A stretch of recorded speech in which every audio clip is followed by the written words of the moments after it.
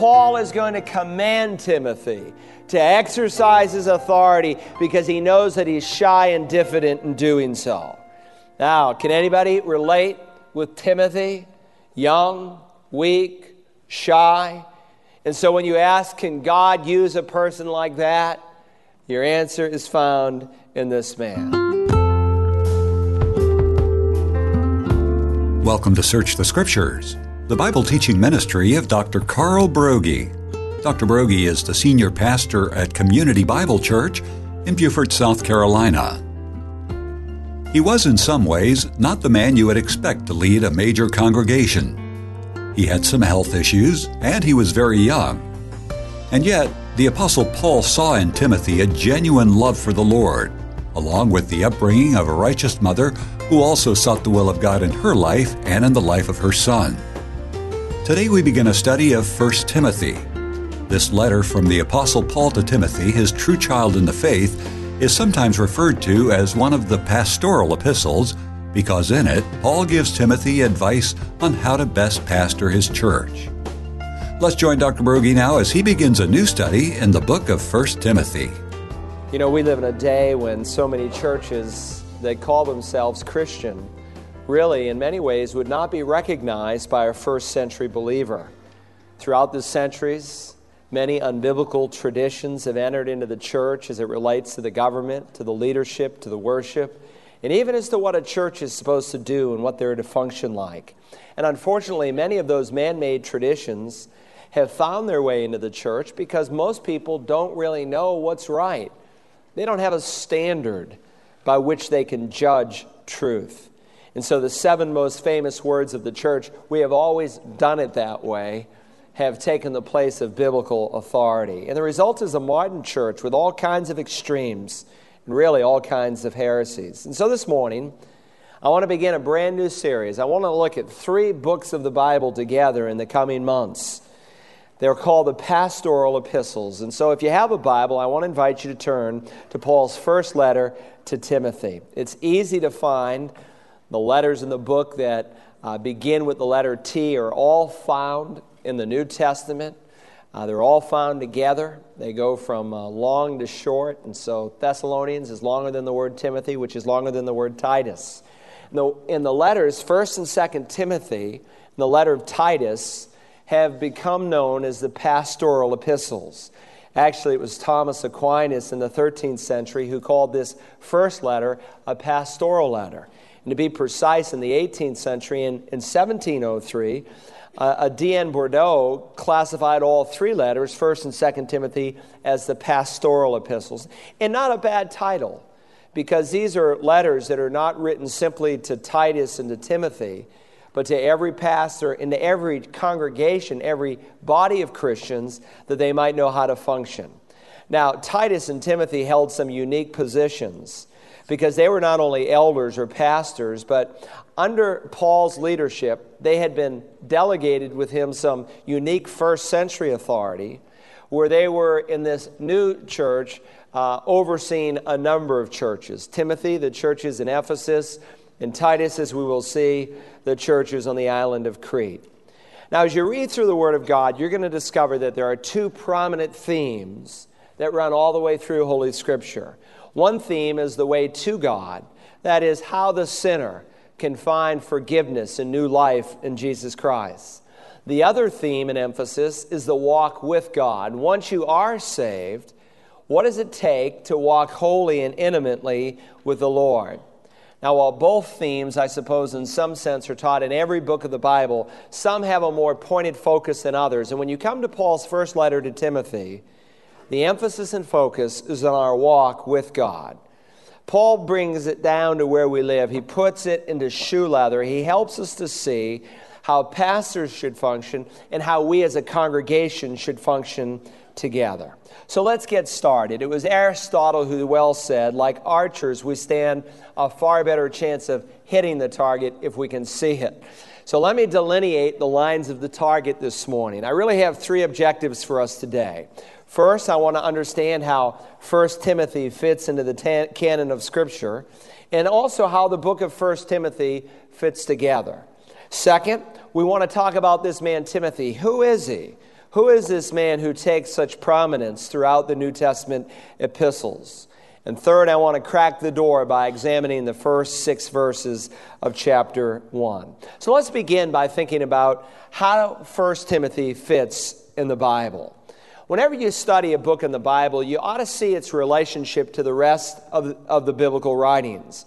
And so how does 1 Timothy fit into the canon of Scripture? Well, as you know, God has divided his book into 2 major sections. The first half, we call it the Old Testament. The second half, we call it the New Testament. The Old Testament, having 39 individual books, has 2 great themes. One is man's need for salvation because of his sin, but also how the nation of Israel fits into that plan. So God gives us a history of the nation of Israel until about 400 years before Messiah comes. When you come to the New Testament, the last 27 books of the Bible, it too has 2 great themes. One, how man's need for salvation was met through Israel in the person of Jesus Christ. And second, how the church as an organization and as a living organism should function together. Now, most of the life of Christ is captured in the 4 Gospels, Matthew, Mark, Luke, and John. But the rest of the New Testament primarily focuses on the church. Luke focuses on the first 30 years of church history. We call it the Acts of the Apostles. Then the last book of the Bible, the Revelation, focuses on the ultimate end of the church. And in between the Acts and the Revelation are the letters that are written by Peter, James, Paul, Jude, men who wrote the New Testament, Paul, of course, being the most prolific. And of course, 1 Timothy, along with the other pastoral epistles, tell us what a pastor is to be like and what the church, how the church should function. So here in this first letter to Timothy, he gives us some pointed instruction as to church leadership, church government, the conduct, and the goal of a local church. And without it, well, we'll be led into all kinds of heresy, into all kinds of problems. So that's how 1 Timothy fits into the Bible. But let's think about how 1 Timothy fits together. Why is Paul writing to Timothy? And how does this whole epistle thread itself together? Well, it's always helpful to get the big picture of any book of the Bible, because if you can get the big picture, you'll see how the various component parts come together. And the way to do that is just to read a letter over and over and over and over again. And as you read this book many, many times over, you're going to see that there are basically 3 sections to Paul's first letter to Timothy. The first 3 chapters of the epistle deal with the church and its members.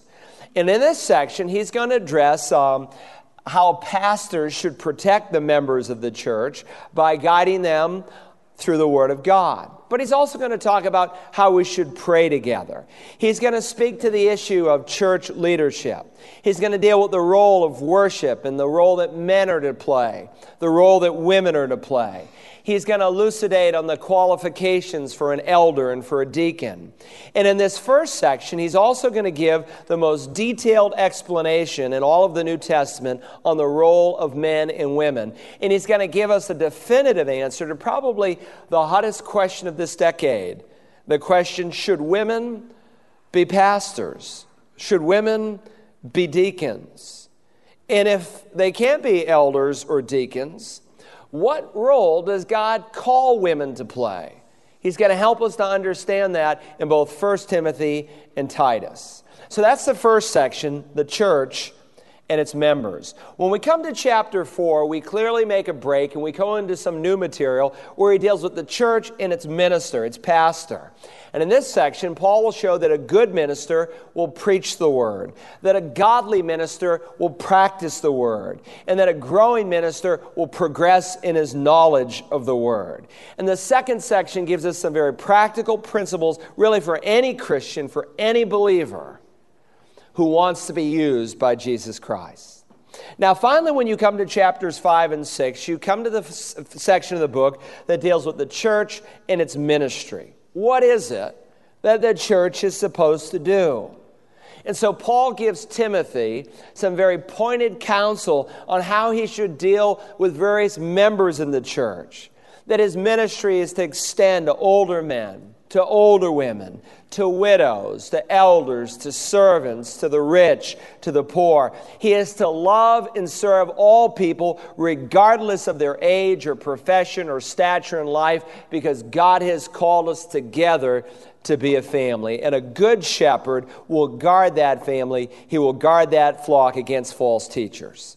And so that's the first letter of Timothy. Read it through this week if you haven't read it in a while. Do it at one sitting. Read it a couple of times, maybe once each day between now and next Sunday. The first section, the church and its members. The second section, the church and its minister. The third section, the church and its ministry. Or to say it differently, the emphasis of the first section is to be wise. The emphasis of the second section is to be strong. And the emphasis of the third section is to be faithful. So, having thought about how it fits into the canon and how it fits together, let's thirdly, by introduction, talk about how Timothy became a pastor. Notice how verse 2 begins. To Timothy, my true child in the faith. So let's think for just a few minutes about who this person Timothy is that Paul writes to. Now, we know an awful lot about Timothy from the rest of Scripture, and as you look at his life, you can really divide it into three major sections: his youth, his conversion, and his commissioning into the ministry. In the 16th chapter of Acts, for instance, at the start of Paul's second missionary journey, we read this: Paul also came to Derbe and to Lystra, and a disciple was there named Timothy, the son of a Jewish woman who was a believer, but his father a Greek. And he was well spoken of, that is Timothy, by the brethren who were in Lystra and Iconium. Now, his home was in Lystra, one of the four major cities in the Galatian province, four cities that Paul visited in both his first and second missionary journeys. And Timothy, we learn in this verse, was the product of a mixed marriage. His mother was a Jew, his father was a Greek. And we learn from Paul's second letter to Timothy that his mother's name was Eunice, and that his grandmother's name was Lois. And both were godly women. They were people of sincere faith. And long before they had ever received Christ as their personal Savior, as Old Testament saints, they instructed Timothy in the truth of the Scriptures, such that when Paul writes to him in his second letter, he can say to Timothy that from childhood you have known the sacred writing. That is, you've known the Scriptures, the Old Testament, because why? His Jewish mother and grandmother taught him. I like the way John Calvin said it in his commentary. He said, Timothy sucked in godliness with his mother's milk. Now, his father was a Greek, and Paul tells us, in essence, an unbeliever. But his mother, Eunice, became a Christian. Understand that there was a point in time when an Old Testament saint, if they were alive during the time of Messiah, had to make a decision about Messiah. Would they truly embrace him or not? And of course, Old Testament saints were saved the same way we are. They were looking forward to the Christ in the same way we look back to the Christ. But there came a time in human history when the Messiah, the Christ, came, and they had to decide what they would do with him. Now, his father was a Greek, but his mother and Timothy and Eunice became believers on Paul's first missionary journey. So she's described in this verse, his Jewish mother, as a believer, and Timothy in like fashion, and that he's called a disciple. So Timothy becomes a believer as well. And Timothy owes his conversion, as we'll see, to the Apostle Paul. His mother nurtured him, but Paul came with the good news that he might believe. So Paul calls him in his letter to the Corinthians, my beloved and faithful child in the Lord. Or here in our text this morning, my true child in the faith. Or in his second letter, Timothy, my beloved son. Timothy was led to faith in Christ through the Apostle Paul. Paul had begotten him in the faith. He was his spiritual father, and so Timothy his son. And of all the people that Paul led to Christ, Timothy was most dear to him.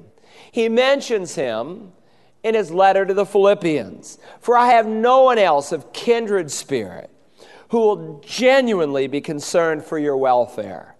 For they all, that is other leaders in the church, seek after their own interests, not those of Christ Jesus. And Timothy had made such progress in his spiritual growth that 2 years after his conversion, at the start of Paul's second missionary journey, where we are here in Acts 16, Paul wants to take him along.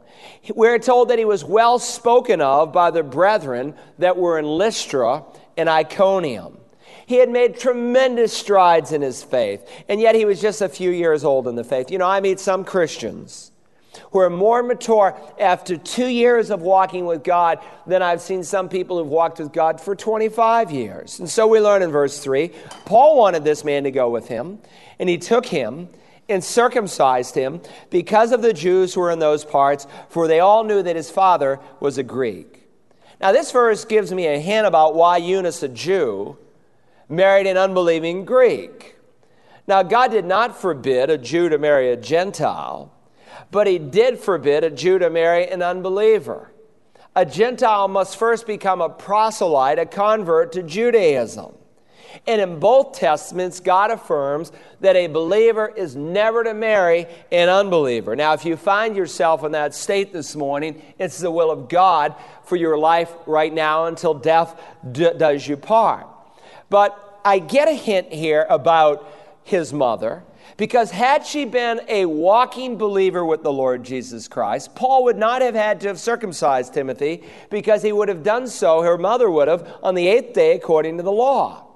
And so she married an unbeliever, either because she was a Jewish unbeliever, or secondly, she was a believer, but she was out of fellowship with God. But probably, maybe even during her pregnancy, certainly by the time he was a young child, her heart was stirred such that she began to walk with the living God.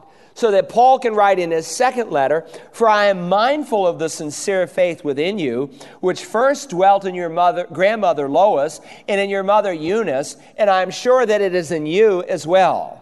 And if you think about it, this is the experience of many parents today. I meet people who come here all the time. "Well, why'd you come to the church?" "Well, we're pregnant and we're expecting our child." Or, our child's already 3 or 4 years old and we haven't gone to church, and we were brought to church, and we feel like, we need to do something.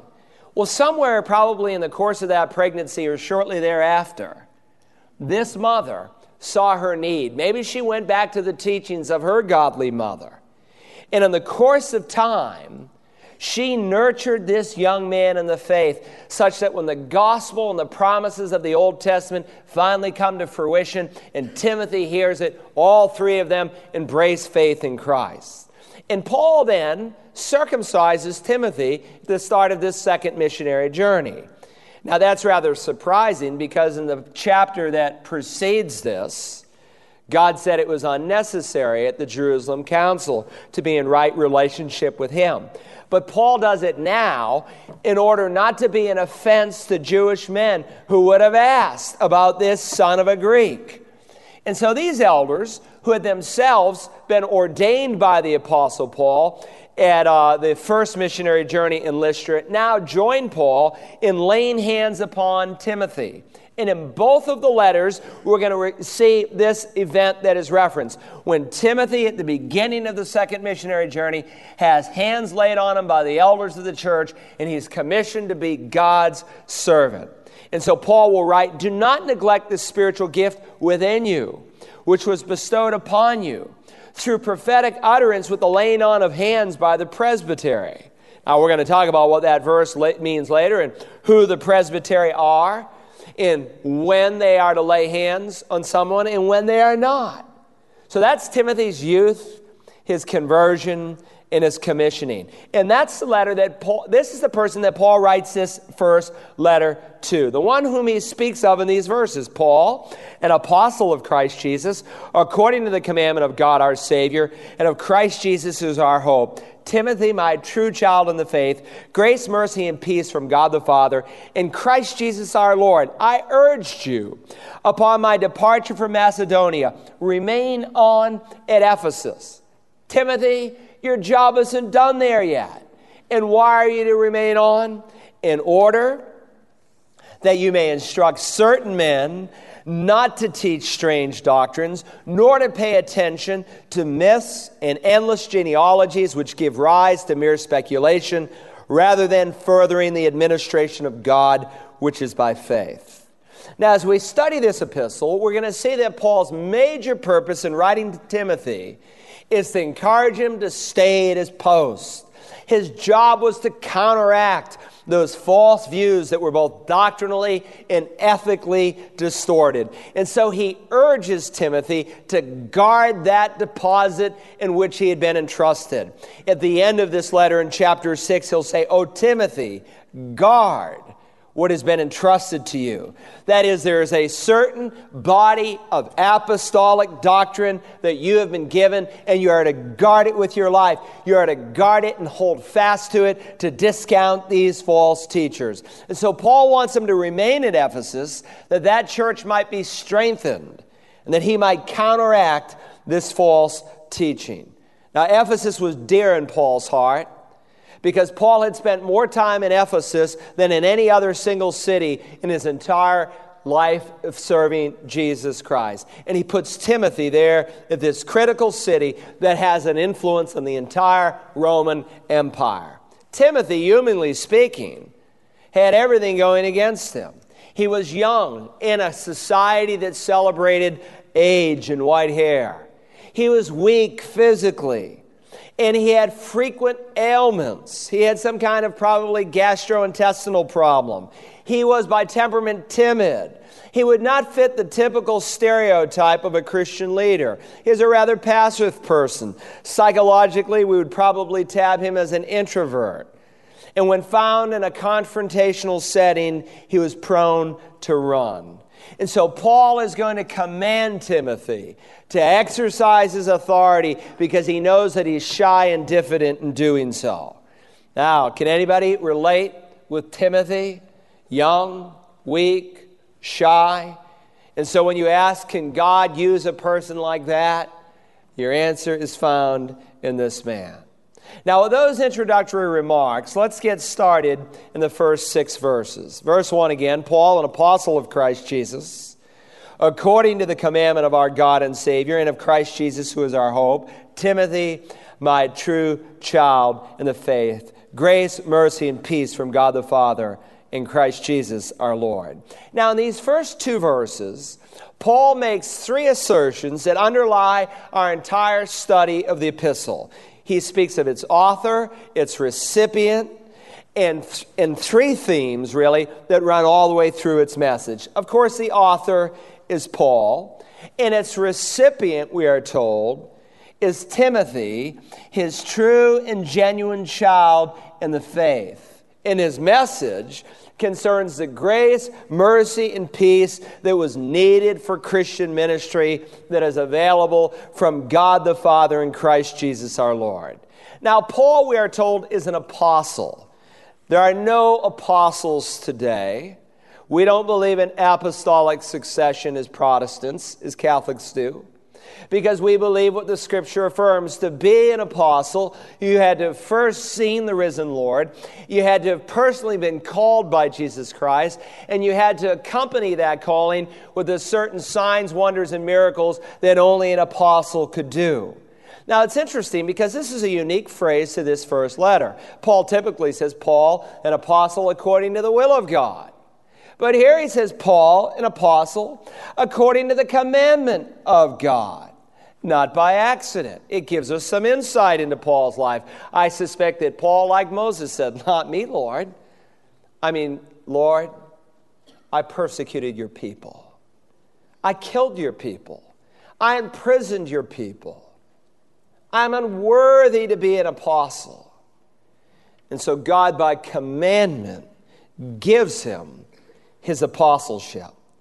And in saying that, in giving him the same title that he gave to the 12 as recorded in Luke chapter 6, a title that did not come by the commissioning of some church or self-appointment, but it came by the commandment of our God and Savior. Now, it's rather interesting to note that God the Father is referred to here as our Savior.